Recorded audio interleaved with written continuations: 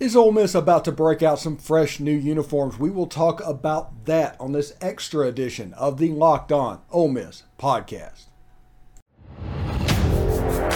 You are Locked On Ole Miss, your daily podcast on the Ole Miss Rebels, part of the Locked On Podcast Network, your team every day.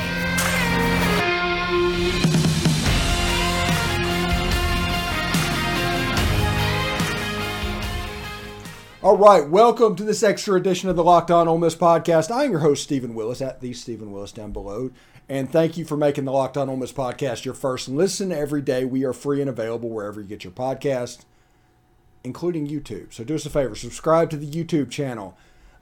Hit the bell for notifications for videos when they go up, which is quite frequently, and upvote the video itself if you don't mind. This should be a lot of fun. We're going to have fun doing this, and we just want to make this fun for you. Before we get started, I want to tell you about the National Transportation or the National Highway and Transportation Safety Administration or something like that, the NHTSA.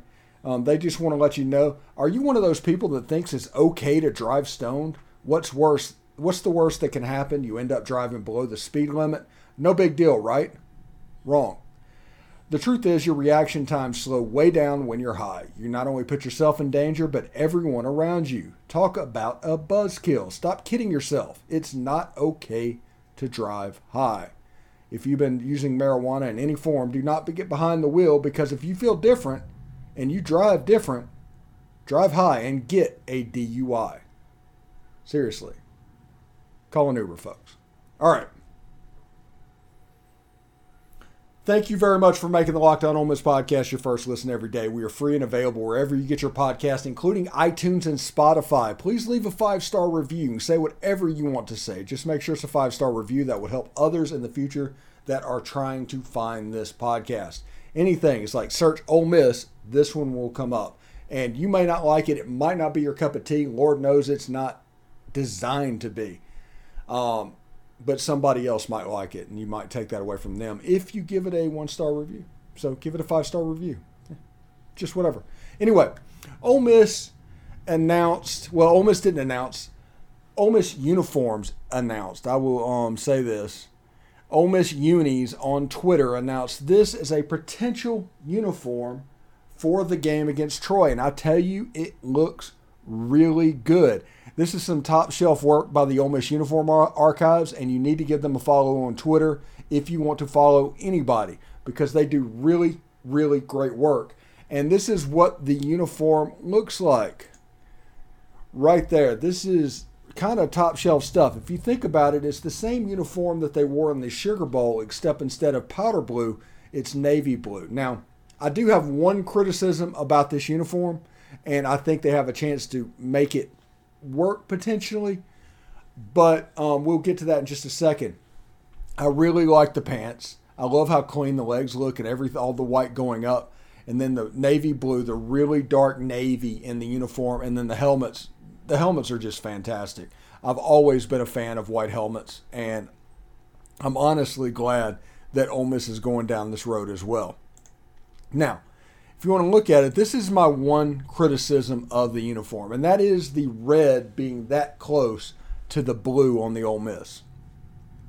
I think the Ole Miss needed to breathe somehow, maybe put with a white, little thin white stripe in between that and the red so it doesn't just blend together.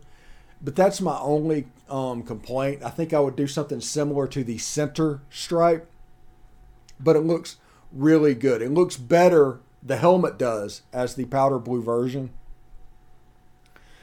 But I can see why they are doing this. It should be really quite good to see. Now, I'm personally a huge fan of these uniforms and think that most everybody is going to be huge fans of these uniforms, save for maybe, some people that are very tradition oriented that just wants to see Ole Miss in the gray pants and the red or blue jerseys and the navy lids.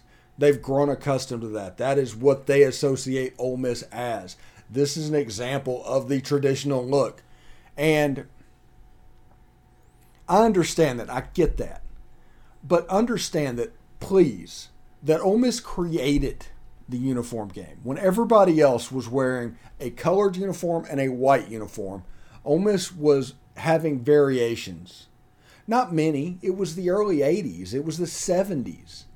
But having a white jersey with red numbers like below and are white and blue, and then red and blue for like 4 home strips that Ole Miss could legitimately break out for every game. In some games, they broke them out in the first half and then came out in something different in the second half. So Ole Miss kind of invented this thing. Oregon perfected it. Oregon made it in vogue. I'm not trying to claim that. But embrace what you are. We have the best colors in the country. It is hard to go wrong with red and blue. If you know how to do it, especially with white and gray and the powder, all of these, it basically creates 2 separate color wheels and allows you to do whatever you want to do.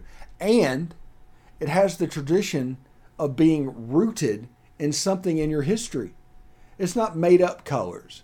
It's not Mississippi State wearing gray. It's not Mississippi State wearing black. And this is nothing against Mississippi State. If you don't have that color in your color scheme, I have a problem with you wearing it.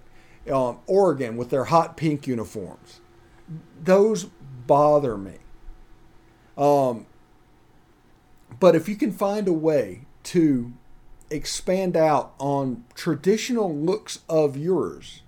Now, Ole Miss with the navy blue helmet and all that classic look, yeah, that's fine. And Ole Miss with the powder blue helmets with the numbers on the side and the red jersey, yeah, that's fine.